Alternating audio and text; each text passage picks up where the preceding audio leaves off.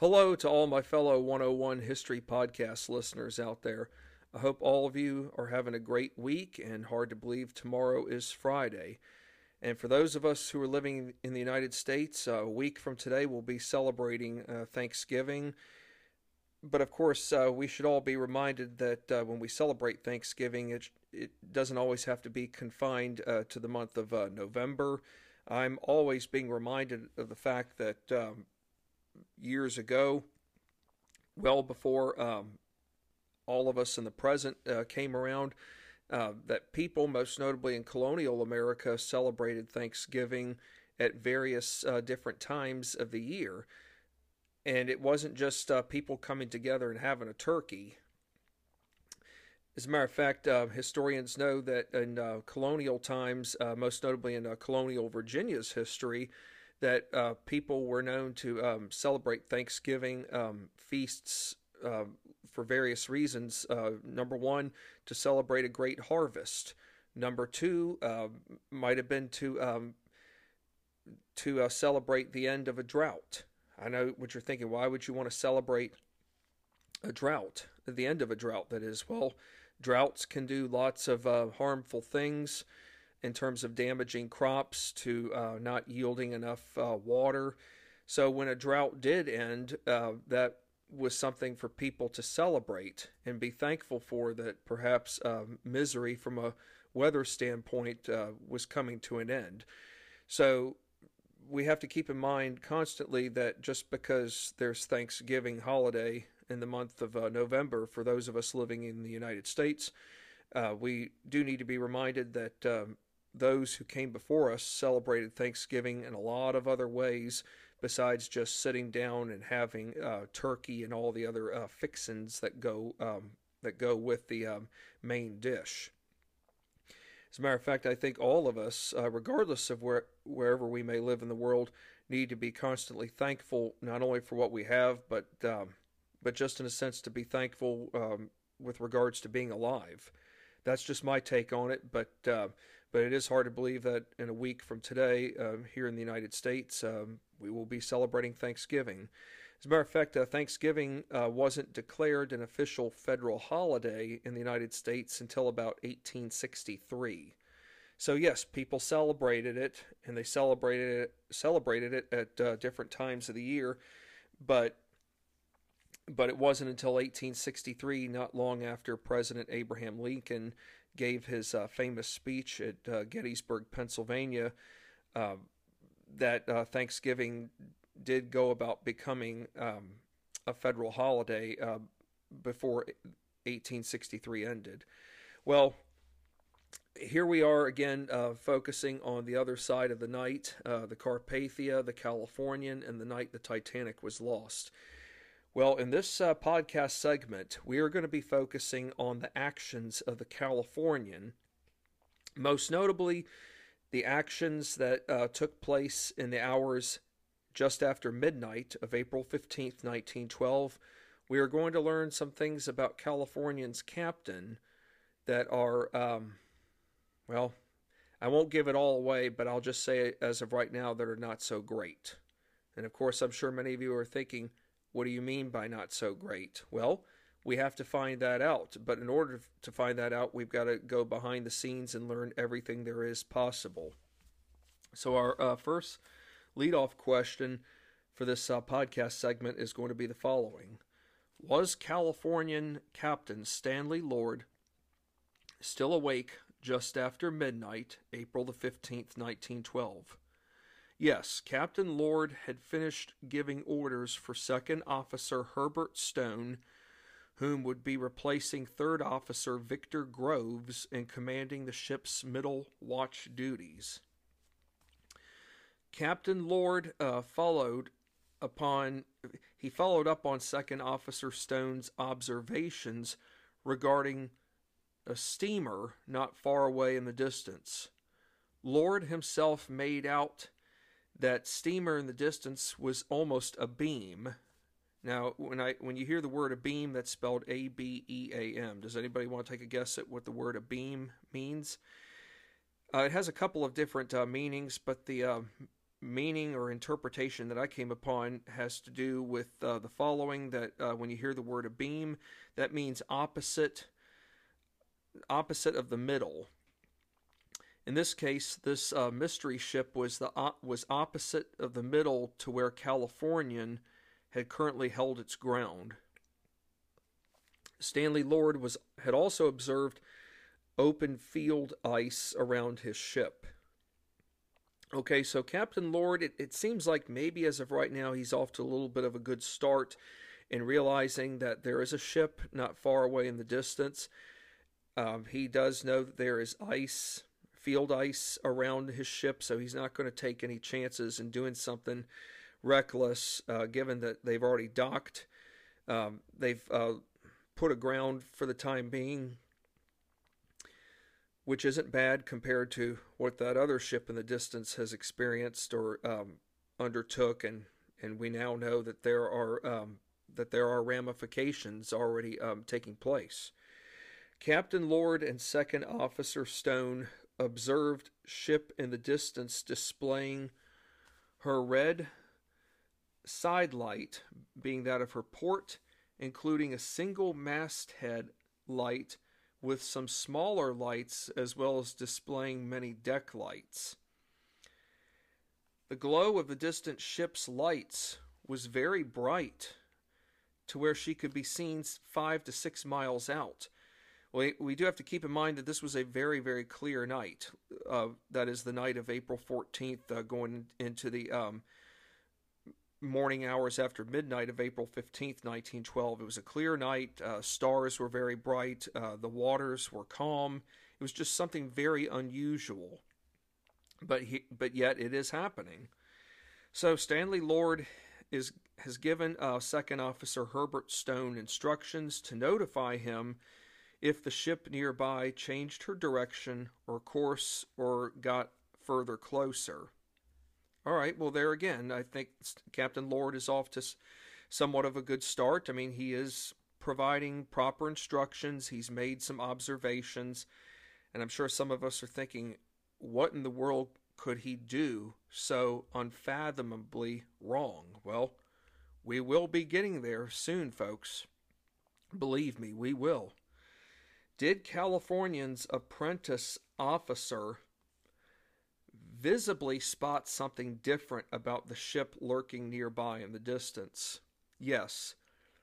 James Gibson, who was the apprentice officer, he focused his glasses so well where he could literally see up close, firsthand, that the ship nearby had in fact made a sharp turn.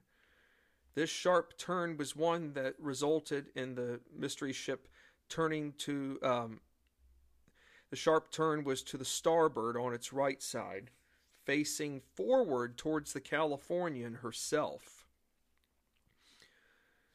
Second Officer Stone, including Third Officer Victor Groves, each tried contacting the distant ship by Morse lamp, with no solid luck. Second Officer Stone instructed Apprentice Officer Gibson to set up a new log line. The log line is a device that measures a ship's speed. Not only does it measure the ship's speed, but it's also a means of updating the current speed per the journal records. I don't think they're trying to brush Apprentice Officer James Gibson to the side, and I know that they're obviously not taking anything lightly or dismissing it, but at the same time, there is a chain of command. Yes, Apprentice Officer James Gibson can certainly let the second and third officers know what he has spotted, but the second and third officers have greater leverage of making a call that either warrants the attention of the captain or keep it on an elevated level where they still need to be vigilant of what's surrounding them before the next thing happens that would obviously need to make them go the next step by advising, in this case, Captain Lord, that something's, apparently not right. At 12:40 a.m., Captain Lord called second officer Herbert Stone to ask if the other ship came closer. Stone said it did not. Lord said he would be resting for a bit. But at 11:50 p.m. on April the 14th, the lookout bell in Titanic's crow's nest rung once. Okay, when the lookout bell in the Titanic's crow's nest, when it rang once, that meant a ship was spotted nearby.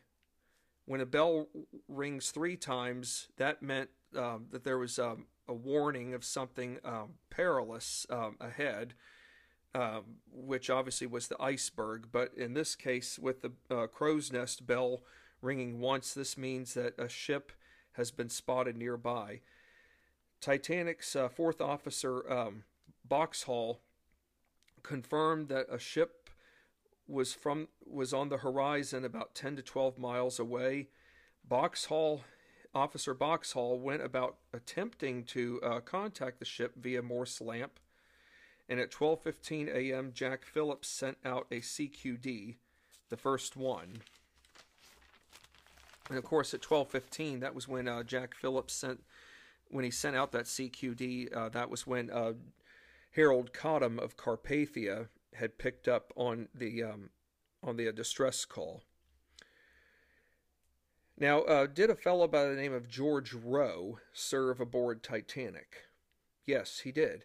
He served as the ship's quartermaster. Now, of course, when I think of quartermaster, I often think of the American Revolutionary War. I'm not sure why, but more often than not, that's where I've come into the term quartermaster quite a bit. But quartermaster itself has multiple meanings.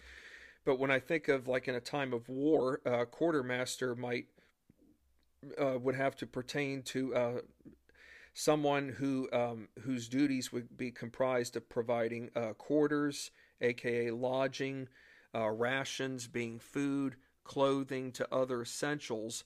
But on the waters, it would have centered around steering a ship to plotting a course that the ship would take in terms of direction, navigational direction, route.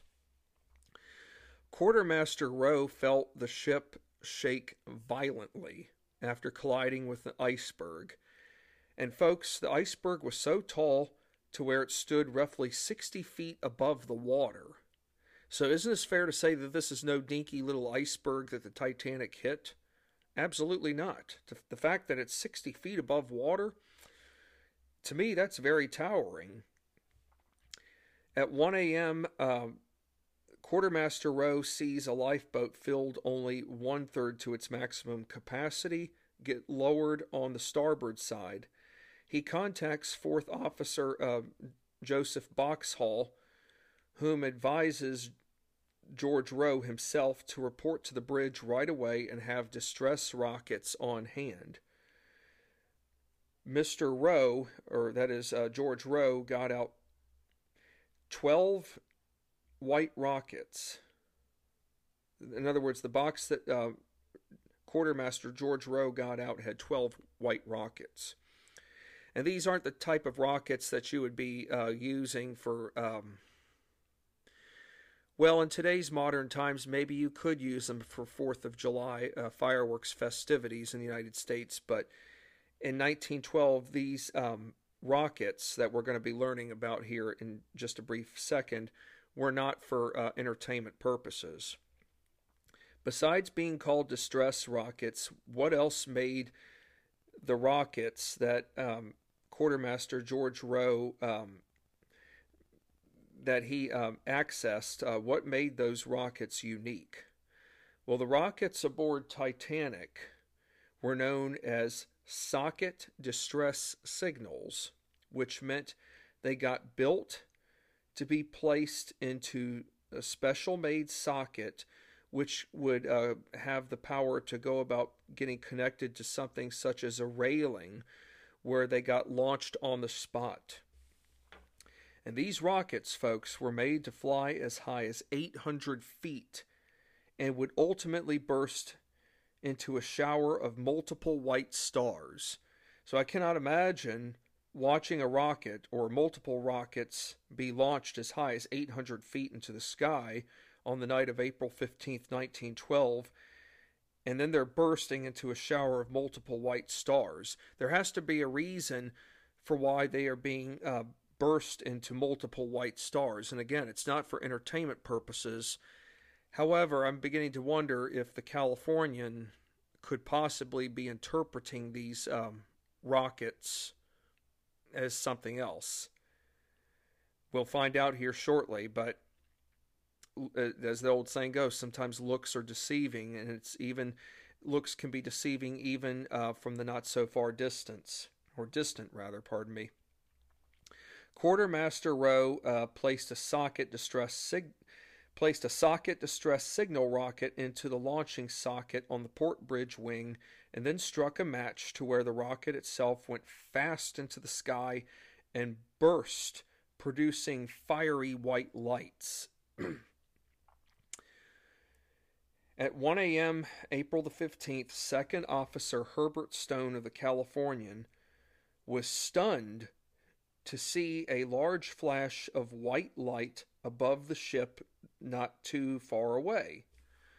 Shortly afterwards, a second white flash erupts, which allowed Stone himself to better identify what he saw nearby. The white rocket exploding high above the mystery ship was sending out a cluster of white stars. In all, a total of 5 white rockets got launched. 30 minutes later at 1:30 a.m., Second Officer Stone goes to inform Captain Lord of what he saw on deck. Stone told Captain Lord twice. Now listen to this, folks. Second Officer Herbert Stone has told Captain Lord not once but twice that the ship to the south fired white rockets. Given Lord himself, on the first response, thought right away that the rockets were company signals. You know, Stanley Lord's been out on the ocean waters, folks, for quite some time. What, maybe 15 years at most?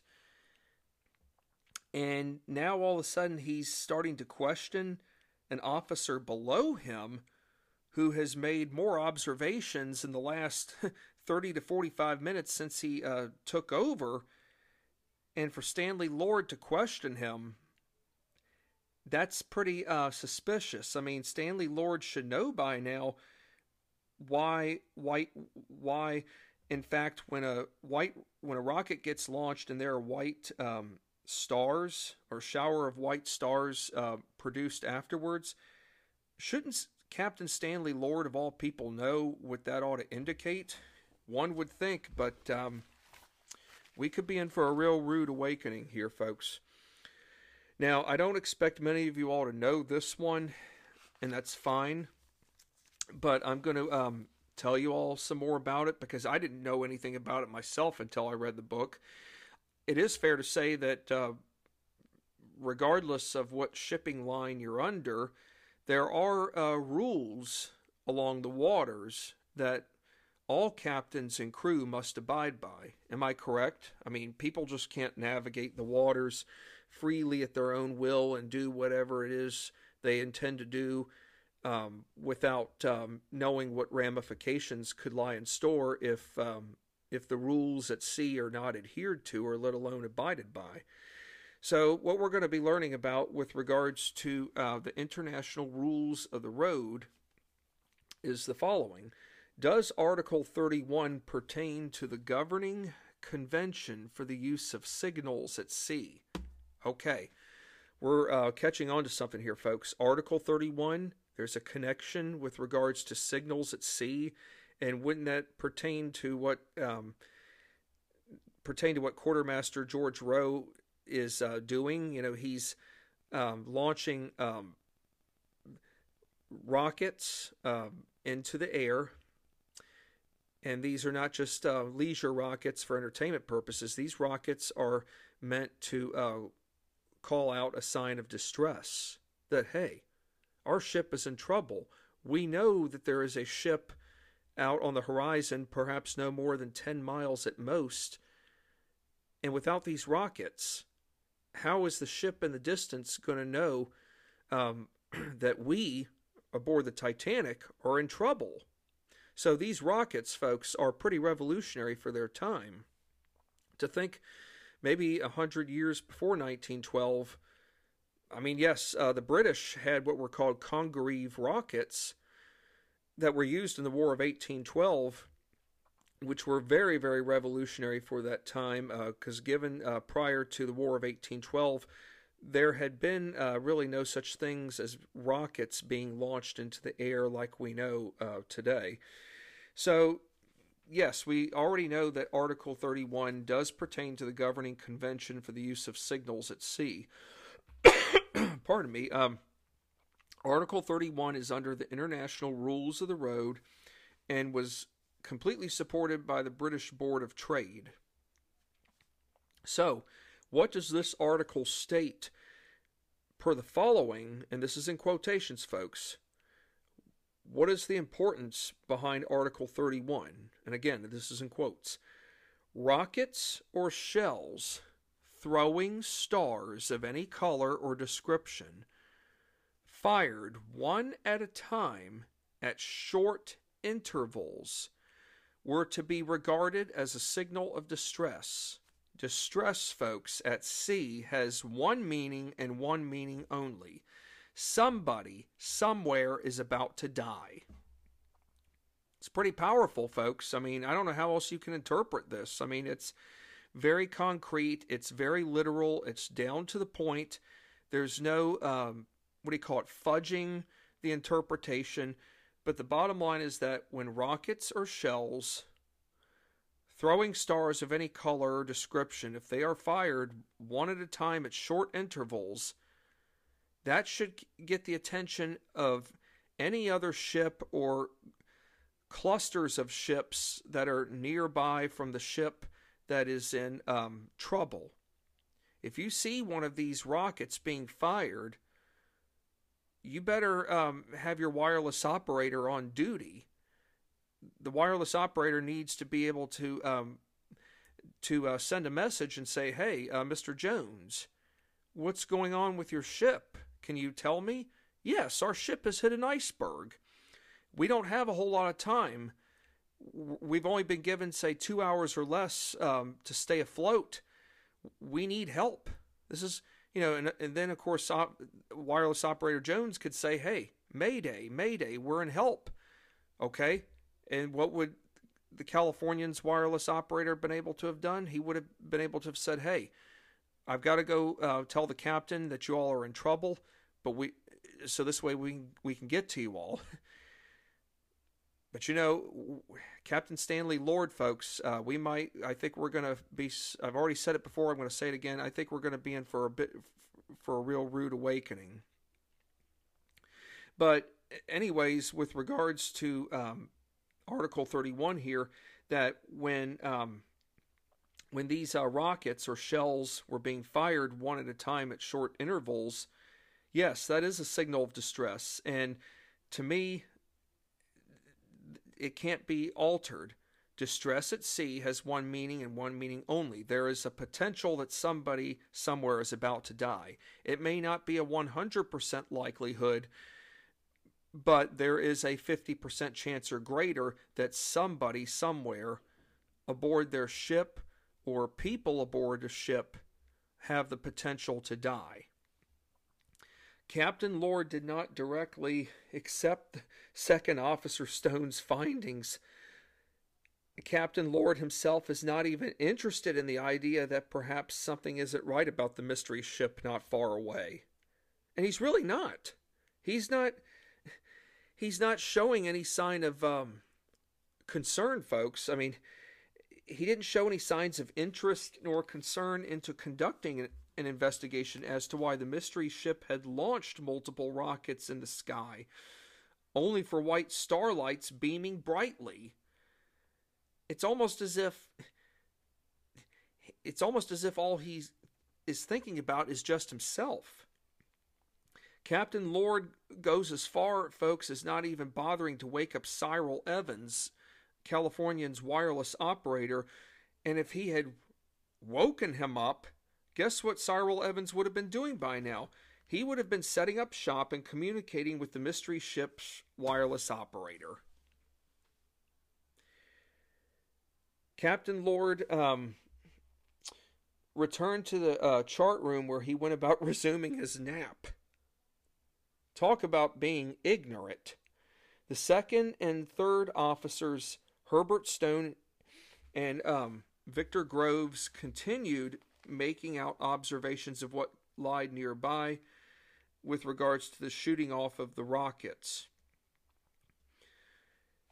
Well, if this is causing Californians' second and third officers concern, how about Titanic's wireless operator Jack Phillips? What had bothered him deeply? Well, for one, Jack Phillips is under a lot of stress.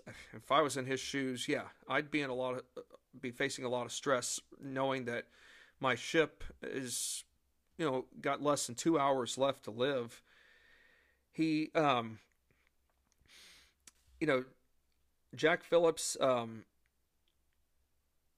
So really, what had bothered him tremendously, even as the rockets got launched, knowing he had spoken a few hours earlier to Cyril Evans, Californian's wireless operator, whom he had difficult conversations with given there had been unintended communication disruptions. In other words, Jack Phillips had been talking to the Frankfurt, I believe, and then Cyril Evans intervened to give wireless operator Phillips an ice warning.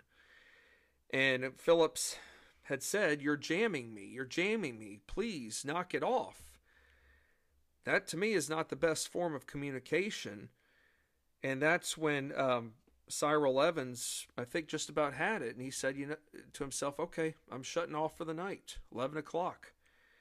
Remember, folks, in 1912, we don't have the 24-hour wireless communication system that is mandatory on all ships. I've said that a lot. But we still need to be reminded of it because a tragedy is unfolding. Here's one ship that we learned from the previous podcast segment that went above and beyond to go 58 miles from where she was southeast of Titanic, only to come up short, but yet she made the full-scale effort. We've got another ship that's no more than 10 miles away, but we can't blame the crew, that is the second and third officers. They are doing everything they can to make out an observation. The problem is that they've got a captain who is acting unprofessionally. Yes, there are some other words I would probably like to call Captain Stanley Lord, but it's not appropriate for me to be doing it over the during the podcast because there's a right way of describing one's actions even when they're inappropriate, but there's also the wrong way of doing it. So me saying it over the headset would not be a good thing. I could probably run the risk of losing some listeners, and I don't want to do that, especially with you all, my faithful, ardent 101 podcast listeners. So Captain Smith, along with Fourth Officer Boxhall, Quartermaster Rowe, were all frustrated by how close the ship nearby in the distance was, despite its lights on, but yet not coming to the aid of the sinking Titanic. Hey, I can't blame Captain Smith, Fourth Officer Boxhall, along with Quartermaster Rowe. I can't blame them. They have every right to feel this way. After firing rocket number 7 into the sky, Herbert Stone and James Gibson, who was the apprentice officer of the Californian, they observed the mystery ship again and realized she looked very odd out of the water.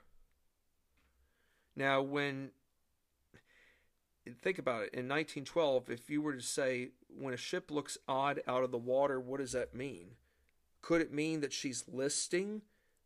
That's one thing, yes.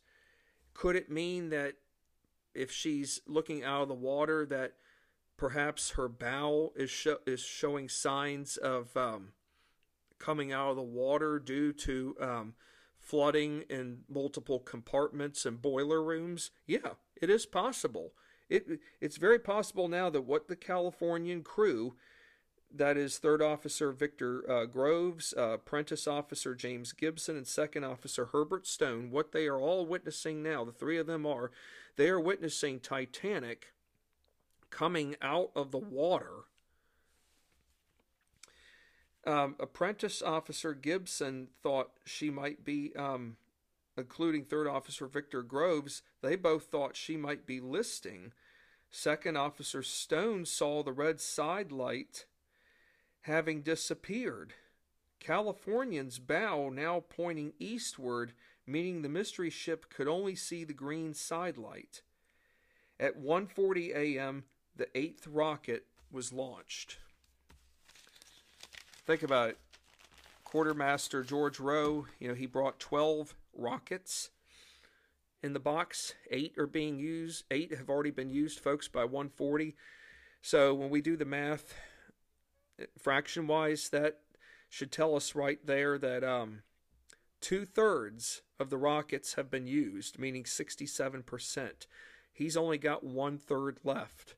And if nobody can come to the aid of Titanic, given that Californian's 10 miles or less away, and if those 4 rockets get used up, the only other thing that could probably be sent out, they can try Morse lamp again. They could try lighting a flare. I don't know what all that could do within a 10-mile radius, but that's really all that's left. Very scary, to say the least. Officers Stone and Groves knew something was terribly wrong, including Apprentice Officer James Gibson. They all knew something was terribly wrong with the mystery ship, given how many total rockets were already launched. At 2 a.m., Second Officer Stone sent Third Officer Victor Groves down to wake up Captain Lord. Captain Lord asked if all rockets were white. Why is Captain Lord so concerned about the color of the rockets? Well, Third Officer Groves said, yes, Captain Lord, they all are white rockets. Captain Lord, folks, goes as far as being more concerned about the time. Okay, well, Third Officer Groves said, okay, well, Captain Lord, it's, just after 2 a.m. What does Captain Lord do? He goes back to sleep. I can't imagine being Second Officer Herbert Stone or Third Officer Victor Groves. It's one thing to disagree, but how you go about disagreeing with an officer above you can either make or break your status aboard the ship itself, to where you may no longer be considered an employee of the company. But in a crisis like this, it's very apparent that Captain Lord has been manipulative from the get-go. He's very autocratic. He is oppressive. He's self-centered. He's egotistical. This is all about him. He doesn't care about what's going on in the distance. And remember from a previous podcast segment how before he became Captain Stanley Lord himself had applied to the White Star Line, and the White Star Line told him that the best they could offer him was a third and fourth officer position. Well, Lord didn't like that. He felt as though White Star had purposely snubbed him. I'm beginning to wonder if Captain Stanley Lord has it out for the White Star Line. Does he in fact know that the ship nearby is in fact Titanic? Well, I'm also wondering, did wireless operator Cyril Evans advise Captain Lord that he had sent Titanic a message just before shutting down for the night? One has to wonder. So is it fair to say that before the morning hours after midnight of April 15th, 1912, is it fair to say that Captain Stanley Lord has known all along where Titanic's position was, being 41.46 degrees longitude north, 50.14 degrees latitude west? In my opinion, yes. he truly does know, but yet he doesn't want to do anything about it. At 2:20 a.m., Second Officer Herbert Stone tried seeing the mystery ship again, but her lights suddenly faded out entirely as Titanic began its final descent. And this was no gentle descent, folks. It was one that saw her stern swinging up into the sky. The ship's hull produced high, intense screeching sounds due to large amounts of stress internally for which the ship itself was never intended to handle. The bulkheads, the frames, hull plates all broke under heavy stress. The mass weight of the water filled the forward half of the ship as it started dragging the vessel down into a violent torrent rage with no controls in sight. The hull gave way, leading the ship to split into two. So, folks, this ship didn't go down in one piece. This ship split in two. And there were survivors shortly after who were rescued, who did confirm during the board inquiries in the United States and in England that they did witness the ship split in two. One survivor who had the most vivid and graphic images of watching the ship split in two, she was only 7 years old, and she died in 1996. Her name was Ava Hart. I have watched some documentaries on her testimony, or on her interviews about what she witnessed on the night of April 15th, 1912. She said it was one of the most horrifying things she ever saw, watching the ship split. She was an only child. Her father never got the chance to make it aboard a lifeboat. He oversaw to it that his wife and Ava made it on one, but he lost his life. Ava Hart lived to be about 90 years old, but she by far had the most powerful recollection of how the Titanic split. Obviously, and it's fair to say that yes, there were others who survived that had recollections as well, but just keep in mind, this ship did not go down in one piece. At 2:40 a.m., Second Officer Stone informed Captain Lord that the ship, from a distance, had fallen out of sight. Captain Lord once again asked about the rockets with her Second Officer Stone, saying Stone said, well, they're only white ones. Lord told Stone to record white rockets in his journal, and afterwards Lord went back to sleep. Stanley Lord, folks, under his watch, allowed for a disaster to occur. I mean, yes, the Titanic already hit an iceberg, but he knew that the ship was in trouble. He knew deep down what white rockets themselves represented, but yet he didn't have the decency or the courage to let his crew below him do what they needed to do to come to the rescue of the mystery ship. Yes, historians have dubbed the Californian as the mystery ship, but in the eyes of the Californian, most notably with Captain Lord, the ship 5 to 6 miles away, being the Titanic, to him is the mystery ship. So on each end, the Titanic was the mystery ship to the Californian, and for the Titanic, the Californian was the mystery ship on its end. At 3:30 a.m., James Gibson, a Californian apprentice officer, spotted another rocket coming from the southeasterly direction, further than the previous rockets. The second and third rockets fired shortly after. The rockets being fired were company signals, not white rockets as previously seen. George Stewart, the chief officer of the Californian whom replaces Herbert Stone, was advised by Stone of the night's events being a mystery ship, 8 white rockets, the ship slowly vanishing, notifying Captain Lord of the events 3 separate instances. Stewart asked Captain Lord about the ship firing rockets from the southwest, being that of the Titanic, but Lord was more focused on the steamer from the southeast, which was Carpathia. Prior to 6 a.m., Chief Officer Stewart awakens Cyril Evans to get him up and running. If I can't blame Second Officer Herbert Stone for doing everything he did. He made a very, very valiant effort. He advised Captain Lord 3 instances.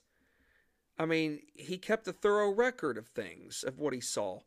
But if there was one thing, if I was in Second Officer Herbert Stone's shoes, and yes, this may have been considered a breach of protocol, but if I had been Second Officer Herbert Stone, what would I have done?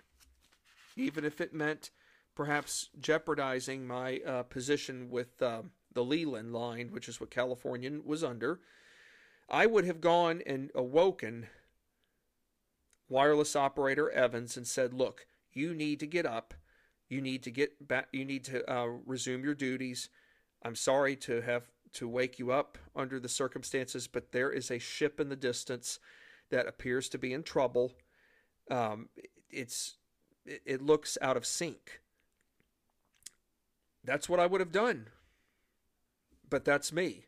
But I think most of us, given what we've learned over time with the Titanic and what has transpired in the hours after midnight of April 15th, 1912, I think we now can have a better, clear understanding of the communication issues, protocol between relations amongst crew and captain. Yes, many of us would still like to believe that what happened to the Titanic was an isolated incident in terms of bad luck, not respecting Mother Nature. While all that is true, the sad part is that had there been a law in effect prior to April of 1912 where it was mandatory, where all ships had to have their wireless operations on 24 hours, I do believe that this tragedy might have been averted, and that if the Californian hadn't come, that perhaps another ship would have been somewhere enough nearby to have come to the rescue. One only has to wonder. Shortly after Cyril Evans got back up and running on his headset, what news did he receive from the Frankfurt? The Frankfurt had advised Cyril Evans that Titanic had sunk during the night as a result of striking an iceberg. Cyril Evans also got confirmation of Titanic's sinking from Virginian, who was the last ship to have received a CQD message from the Titanic minutes before she ultimately vanished.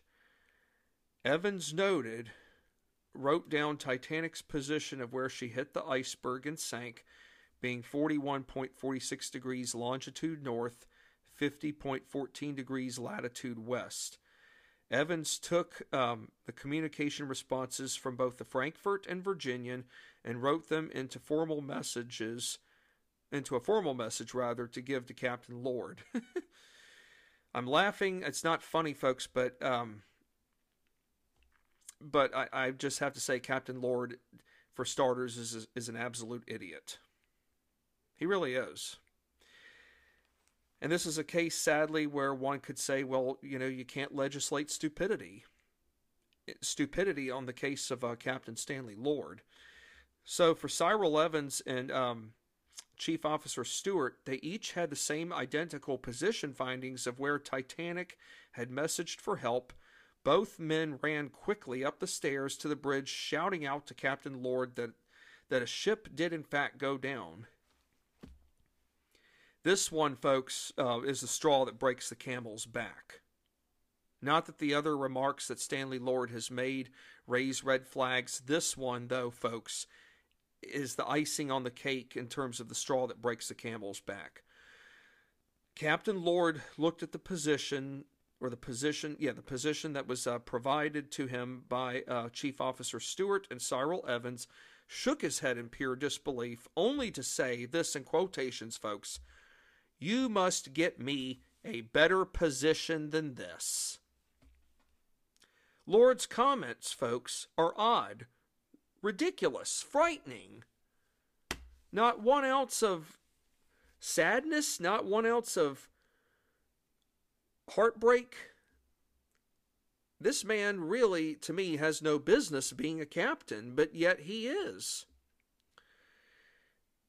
Did another ship come further in hoping to reach Titanic besides Carpathia, whom came 58 miles southeast? Believe it or not, folks, another ship did come in search. That ship's name was the Mount Temple. I did not know, as a matter of fact, I myself didn't know that there was another ship that had come to reach Titanic other than Carpathia, and that being the Mount Temple. She was further than Carpathia. Mount Temple was about 100 miles southwest from where Titanic had been positioned. So here we have, folks, Carpathia 58 miles southeast, Mount Temple 100 miles southwest. And here the Californian, thanks to the ignorance of Stanley Lord, Captain Stanley Lord, his ship being 10 miles away at most, could have come to the aid and rescued perhaps another 300 passengers, or perhaps above 300 passengers. And when we get into the inquiry segments, we're going to find out just how many lifeboats Californian had and what that could have equated to in terms of how many other passengers could have been saved had Captain Stanley Lord used his time wisely, which he didn't. James Moore, who was Mount Temple's captain, faced no obstacles in arriving to the scene where Titanic's lifeboats were already being recovered by Carpathia per position coordinates of 41.46 degrees longitude north, 50.14 degrees latitude west.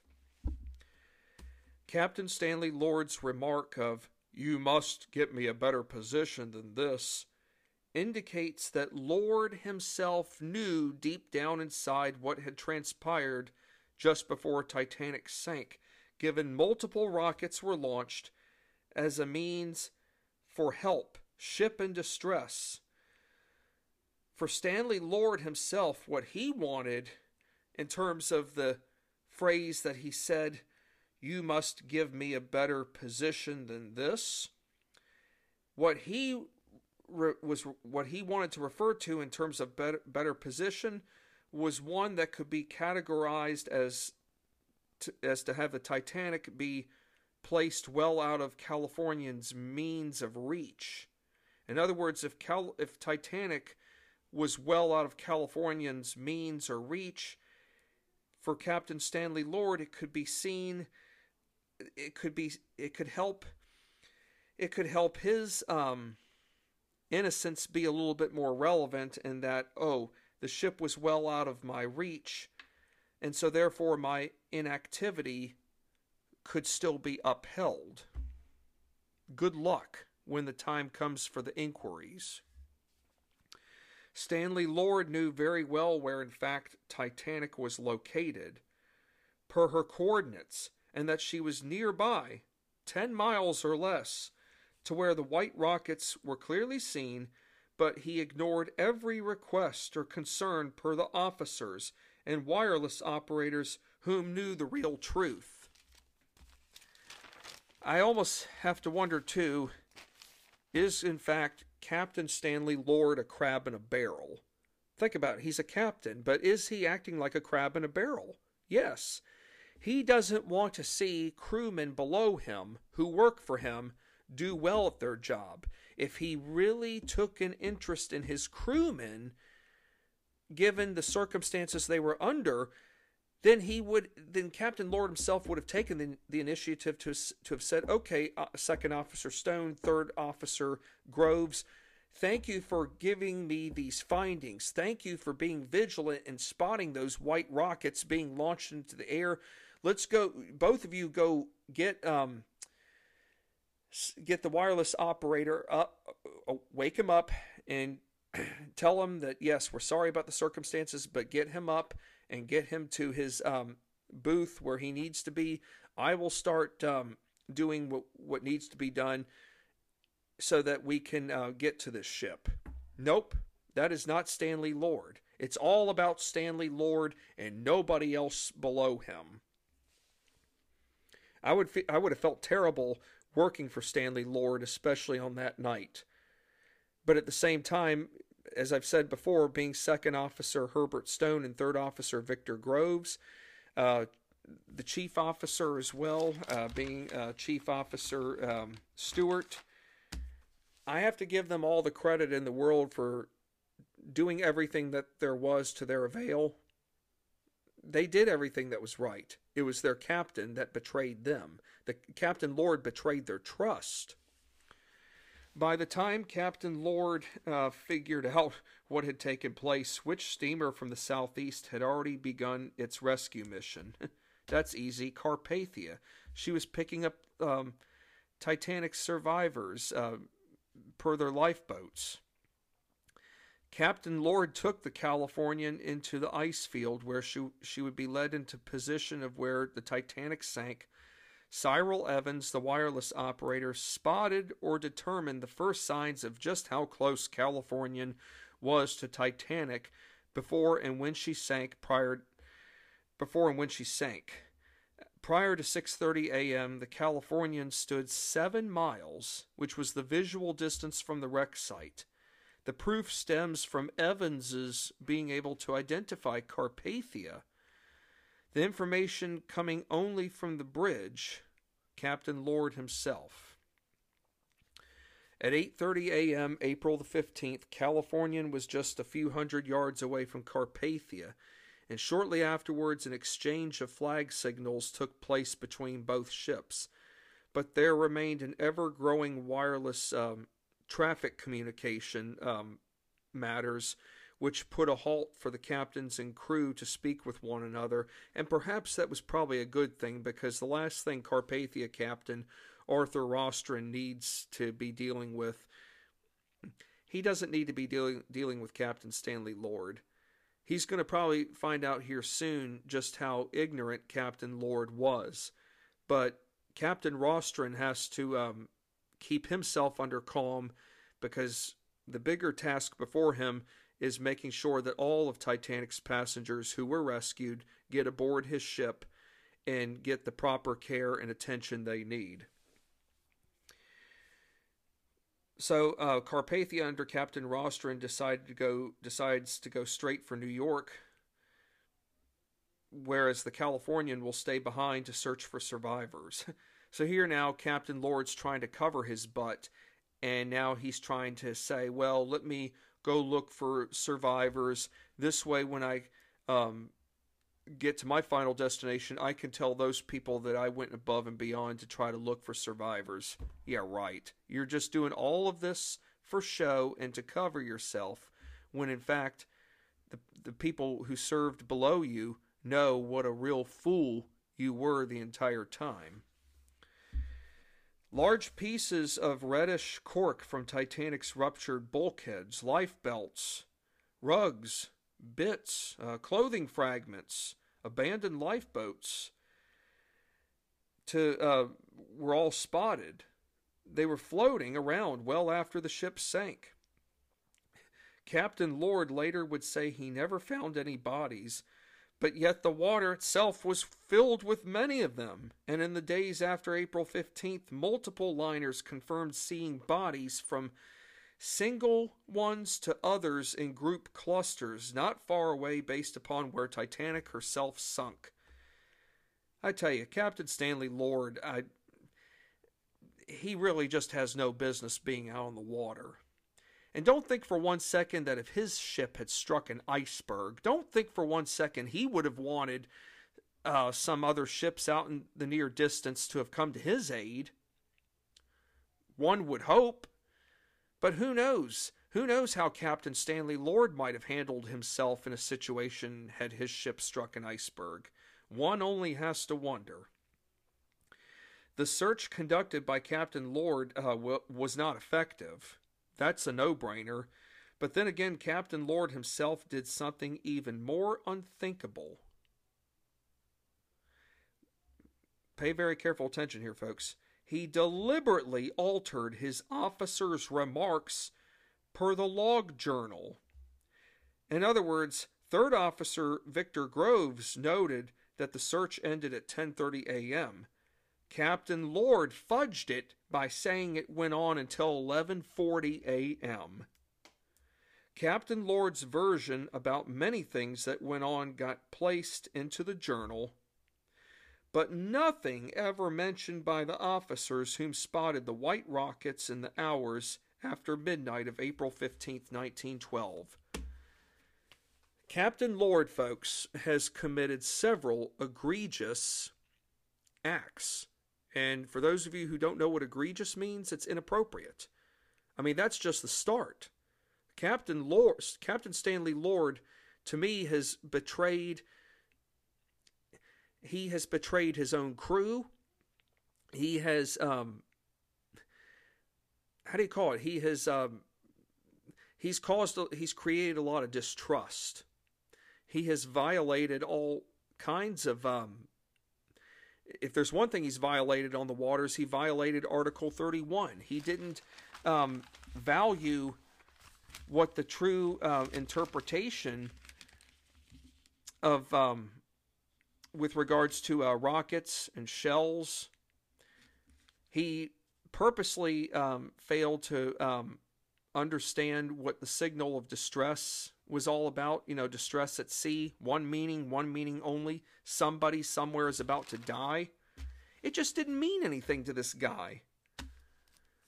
And the sad thing is that even in today's work world, regardless of profession, there are people out there who violate the rules, and yet they somehow get away.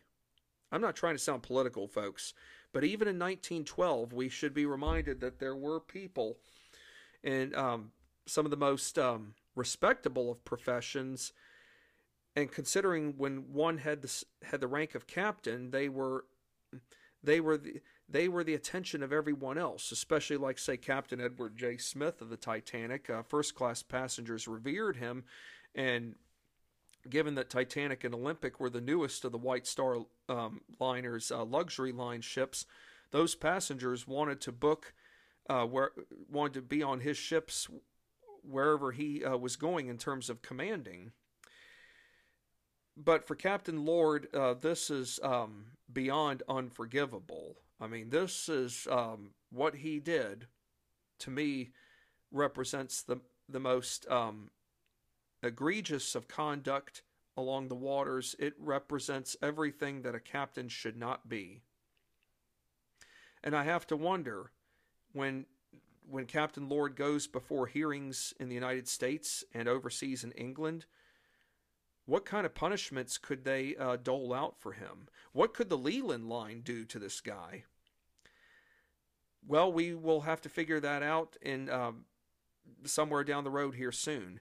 What I do know is that we have finished this segment, and I look forward to being back on the air again soon with all of you. And we've covered a lot of ground, and I'm sure many of you are probably blown away by what you have learned about Captain Stanley Lord. And I'm sure most of you probably knew of him before and knew that there was a presence of a mystery ship that could have come to the aid of Titanic. But what many of us probably didn't know, and I myself didn't know until I read this book, was that Captain Lord's crew, being Second Officer Herbert Stone and Third Officer Victor Groves, Apprentice Officer James Gibson, Chief Officer Stewart, they all did their work. They all should be exonerated, in my opinion, but yet their captain betrayed them. He betrayed his crew in a time of need when everybody needed to be on the same page, and yet the captain chose not to. To me, Captain Lord's conduct represents something called ignorance.